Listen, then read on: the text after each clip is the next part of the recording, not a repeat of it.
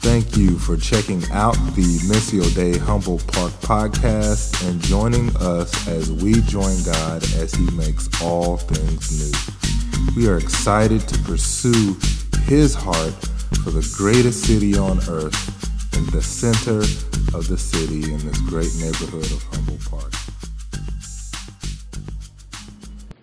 In our series on thriving in the spirit in the city, so just covering some things that allow us really to walk like Jesus in the Spirit. In a city, we have an uncommon problem sometimes, which is chaos. Chaos, things that are continuing to happen. We're all rubbing shoulders, and sometimes it's comfortable, sometimes it's uncomfortable. And how do we navigate that and walk as people of the city without getting stirred into this anxious, chaotic tornado that exists of all of these spiritual worlds and bumping up against each other? And so we talked about some things like prayer. We talked about intimacy.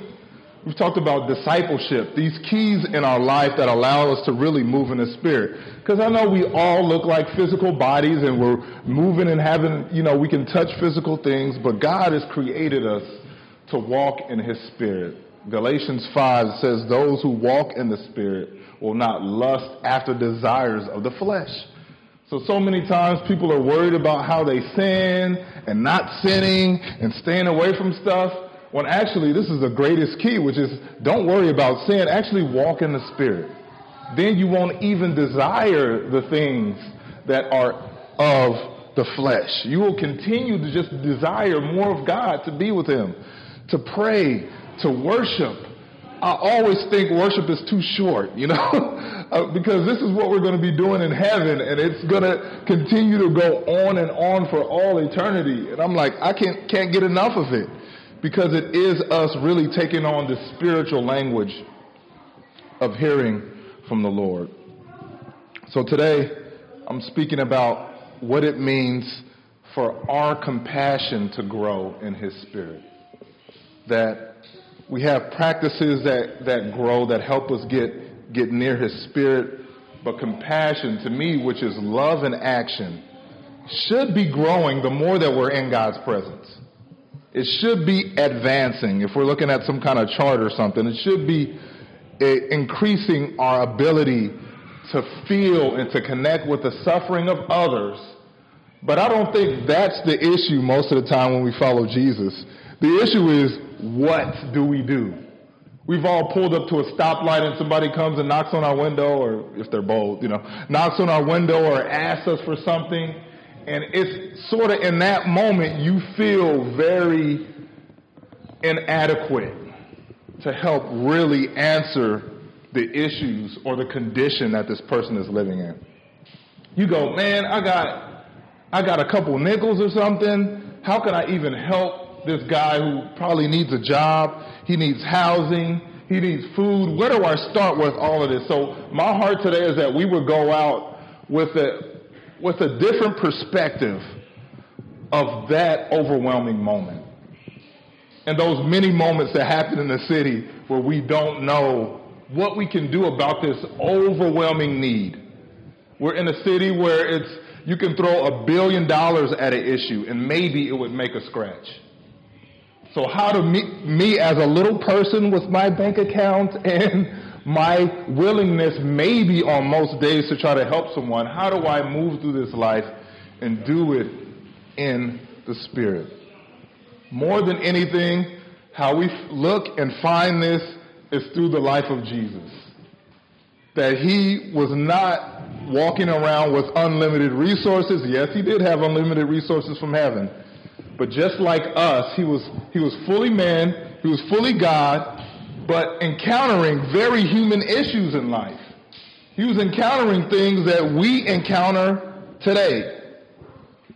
Dealing with complaining, dealing with a desire to not do things that He knew God had a will for in His life. Struggling through these things. I heard someone say that Jesus was one who who was tempted in the way that we were tempted and have been tempted. But in this passage I'm going to read, it's in Luke 11 and 11 through 17. And make sure that's correct. And Jesus he has just prayed for the centurion's servant to be healed. And he did it in a way that didn't even cause him to have to see him physically. The centurion said, I'm a man under authority, so when I tell my soldiers to go and come, they go and come, so I know you have that sort of authority, so I know whatever you say will be done. Just speak the word. And Jesus marvels at his faith and says, wow, I haven't seen such faith like this in all of Israel.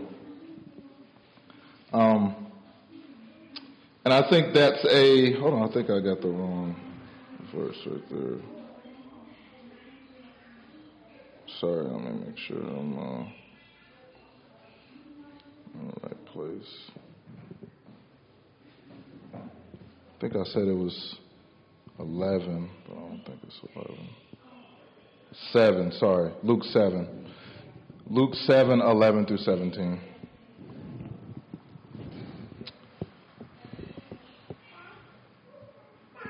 So Jesus had spoken and by his authority had seen the centurion be healed. But the next passage is what I want to concentrate on. And this is Jesus is praying for a widow who is burying her son. In this time, if you were a widow with your only son dying, bless you, that was pretty much a death sentence for you as well. No way for you to carry on your line, who was going to provide for you, who was going to care for you. And so Jesus encounters this funeral procession that's coming out of this city. And so starting at 11, soon afterward he went to a town called Nain, and his disciples and a great crowd went with him. As he drew near to the gate of the town, behold, a man who had died and was being carried out, the only son of his mother, and she was a widow. And a considerable crowd from the town was with her. And when the Lord saw her, he had compassion on her and said to her, do not weep. Then he came up and touched the bier, and the bearer stood still. And he said, young man, I say to you, arise. And a dead man sat up and began to speak. And Jesus gave him to his mother. Fear seized them all, and they glorified God, saying, a great prophet has arisen among us, and God has visited his people. And this report about him spread throughout the whole of Judea and the surrounding country. That this Jesus had ministered to a woman in a way that not just changed this current situation of her funeral, but changed her future. That given her the possibility to have grandchildren, and also given her the possibility of her name, their family name, to continue to go on. There are so many things that exist in the world that keep us from being able to walk in compassion. And this word compassion in this passage, it means that you feel it in your gut. It is almost like the literal translation is your bowels are moved, that you feel that feeling so deep. How is it that we can be in a city and begin, which I believe we receive the Spirit of God and receive Christ in our heart, then we have the same feeling when someone is suffering. How do we learn to ignore that? I saw a video, and this lady was in New York City, and so she was on a corner, and she does this terrifying scream. She goes, ah, she screams. And then she says, look, and shows the camera around the corner and says, everybody who looks is not from New York. It's like that kind of ignoring something is really something that we're taught in cities. We're taught really that it's just like, keep it moving, don't make eye contact, somebody's trying to sell me something, somebody is trying to, give me something that I don't desire, when often it is an opportunity for us, it can be an opportunity for us to connect with people. That we've learned to kind of deaden our ability to love and action, which is compassion. And we look in our hands and we go, I don't really have enough. I don't really have enough to address whatever the situation is, whether it's time, whether it's money, whether it's gifting or some other kind of resource. We are constantly reminded in the city of our scarcity. But one thing about the compassion of Christ rising in us is that it kills our comparison to other people. That we live in such close quarters and circumstances that we compare ourselves via social media, via life to others that obviously have more than we do. Oh, look, they're in Europe. My daughter has a friend, their family is in Europe for 6 weeks over the summer. I'm like, wow. You have a home here, and you're going completely there for like 6 weeks. That's crazy. When we compare ourselves, we start to go, God, I don't really have a lot. I don't really have a lot to give. But like I like to say, God can work with something. He can't work with nothing. That we look in our hands and go, this is nothing. He's like, I can't work with that, but I can work with something. And compassion or love in action is always looking at what you have, and I promise you, even if it is a portion and small, so minuscule, sometimes you got to squint with one eye to see it, it is enough for God to use in the environment that you are in. And so many people in my life who have spoken to me and taken their portion and ministered to me in a way that has, by God's grace, brought me to this moment. I say sometimes when I was in Atlanta, drinking, smoking every single night, trying to figure out a way to fill this void that was inside of my heart. And I would walk down this one street, and this lady, who I believe was a drug addict, she was just always outside and all, she would be the one that would try to minister to me. She would be the one who would try to stop me and say, I told her I was going to school to be a doctor, so she would call me doctor every time I walked down the street. She was like, hey, doctor, how's it going? I'm like, who is this lady? I know. But I got to know her after a while. And it culminates in one night, she comes to me, I'm on my porch drinking with my buddies. She comes over with a Bible to evangelize me. And I was at a point where I wasn't trying to hear it. You know what I'm saying? I wasn't trying to hear what she was saying. But she was just like, God has a plan for your life. And I'm like, my mind was just going crazy. And I ultimately just rejected what she was telling me at the time. But I see that as a process of God pursuing me with someone who didn't have much, but took their little bit for me. And I think I talked last week about Heidi Baker, how she has many sayings, but one of them is stopping for the one. Like, we can't solve everything in the world, but probably we can stop for one person and the portion that God has given us to bless them. Sometimes it's not money. Sometimes it's just a kind word or to connect with somebody. You know how much God loves you. You know how wonderful He's made you to be. But it really does take us to come out of our mode of, I don't have time, I don't have. And in those modes of scarcity is often when God wants to show up and get us to be patient. If we're praying, God, I need more patience. Oh, come on, Lord. He's going to give us opportunity to be patient. He's not going to give us patience. I need more joy, God. Come on. Let this joy rain down from heaven like Skittles. He's like, I'm going to give you more opportunity to be joyful. To remember that you pray to me for this certain thing. And it's how it is with compassion, that it is our love and action, more opportunity for us to see him, for us to love people. And when I'm compassionate, when I'm stopping for people, it does something to me that is not exhausting, which is very much how it can be. Now, I understand we can take this to this extreme and we're given so much and we don't have any boundaries and we don't know how to do anything like, I'm not talking about that. I'm talking about us hearing from the Spirit of God that we should take a moment for whoever it may be, but being more convinced of our scarcity than anything else.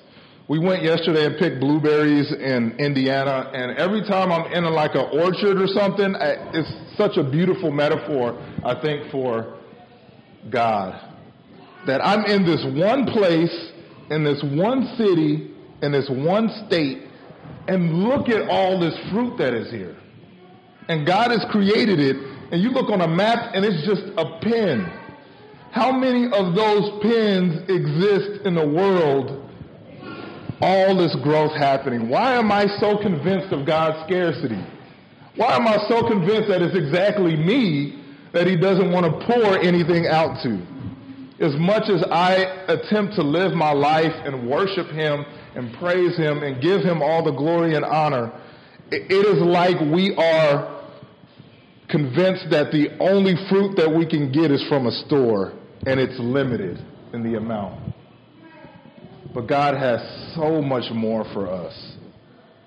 And I think that compassion is one that as we start to walk in it, then we realize there is a limitless supply that Jesus gave us access to. That he poured this out from heaven. He completely opened up every seal that was on heaven, and now we get to experience the beauty of the gifts of the Spirit. And I think there is a reason it is also called fruit of the Spirit. That fruit just grows and renews every single year. It comes back. That there is an abundance for us in our compassion. That word compassion in this passage is splakhan. It sounds guttural. Splakhan. It is a feeling in your gut, the very seat of emotion, moved in that way. Even if God speaks to us and we're like, oh man, it's good. I feel God, I feel moved. But over time, when God speaks to our conscience, when we feel an unction from the Holy Spirit, and we start to ignore it, it goes from being something that I must do that's moving me to kind of an option on the table. It goes from being a conviction. You remember when you were first saved, you know what I'm saying? If you're saved. You remember when you were first saved and you were like, oh man, I got to tell everybody about the Lord. Splakhan, it's moving you. But what happens over time is we start to go, it's optional. I don't have as much time. Maybe my fire is going down a little bit. I gotta be conscious, you know. As a parent, I can understand that because I fall asleep every night and I'm exhausted. I'm like, what did I even do? I don't know. Feeding kids and, talking to teenagers. I don't know. It's very exhausting sometimes. But we start to budget what we have to give. But when we're showing compassion, even in our family, there is no exhaustion. That we can be able to respond to need or wait as we feel it. It's something that happens when the church begins to move in compassion. We signal to the world that love is reawakened. In Romans 8:19 it says, all creation waits with eager expectation for the manifestation of the sons and daughters, I like to add, of God. That when we come awake, it is as if love itself is coming to life. And there will be no deficit In Galatians 6:9-10, and let us not grow weary for doing good, for in due season, here's the fruit language again, we will reap if we do not give up. So then, as we have opportunity, let us do good to everyone, and especially to those who are of the household of faith. That we are salt and light, but doing good can be weary, because we look and we're like, everybody is wicked. We're like, I got a sibling who's like doesn't care about Jesus, and he's making more money than whatever. You know what I mean? Like, these are all examples of God. I could be weary in being good, where it seems like, as David said in Psalms, the wicked are prospering all around me, and I'm weary. How do I be compassionate? How do I create movement? How do I love? Because we are salt and light. These are all substances Jesus called us salt and light that go on other things. Salt doesn't season itself, it seasons other things. Light doesn't illuminate itself, it illuminates darkness or other things. That means that our strength and power really comes from generosity and giving. You know how I know that? Because the seat of anxiety is I. The very seat of anxiety is I. When I'm feeling anxious in my mind, I go, I can't do this, I can't do that, this is not happening for me. It is a very inward turning phrase. A very individual phrase. I. But something about us turning ourselves outward to who God is in the midst of our anxiety, in the midst of our trials. And I think I'm supposed to be the end-all or be-all to all my problems. Why can't I do this? I should be able to do this. But God really has so much compassion for us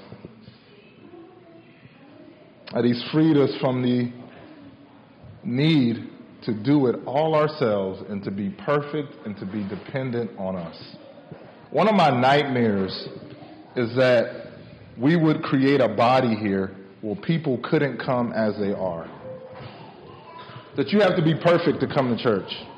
That you have to have everything sewed up in your life to come to church. And the more that I think about how our weakness is strength, the more that God starts to stir up things in my family, in my personal family. I had a brother this week he's just had some mental health issues, and he's never been diagnosed. But he's been in a car, and when he's feeling very anxious, he'll just drive. He lives in Tulsa, and he'll just drive around town all night. And he hasn't slept or eaten in like 3 days. And his wife, I've been talking with his wife and my other siblings and my parents that live in Tulsa, and they're trying to figure out what to do. Of course, we've been praying, but he also needs help. He needs to get evaluated and things like that. And this week has been stressful, not knowing how that's going to work out for him. Like knowing he even had access to things that he probably shouldn't have access to. But it got me to thinking about my childhood and got me to thinking about all the trauma that has happened in my childhood and all the compassion that I need to have for myself and for my family as these things stir up. But I think God is very good at not giving you what you ask for when you pray. That He doesn't settle things, He stirs them up so they can be healed a lot of times. And our life of walking through compassion with our Western minds, we have to have a solution before we begin. I got to know how this is going to work out, God, because I don't really want to invest my energy and then all my energy is gone and I've put myself completely out there. That's not the way it works with the Lord, that we have to trust that when we take our portion and we give our portion, that He will show up. Calling and talking to my family, I'm just on the phone. I'm just like trying to minister to people in the best way I can. How is this even going to? It's my portion that I have to give. And giving it in a way that is loving in action. We cannot love God and pass up opportunities to show His love. That it is us loving Him. I'm sorry, God didn't call any of us to be monks.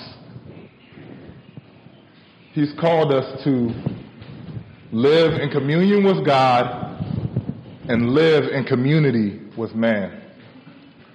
That means that we got to get out there and love people and be united with people and to trust Him. In 1 John 3:11 through 14, dear friends, since God so loved us, we also ought to love one another. No one has ever seen God, but if we love one another, God lives in us, and His love is made complete in us. This is how we know that we live in Him and He in us. He has given us of His Spirit. Let us love one another with the portion that we have. That we would come as we are, be compassionate to others, so that we can actually be compassionate to ourselves. And then hopefully we'll begin to rewrite hearts and rewrite the history of time and legacy with God. You guys want to stand up?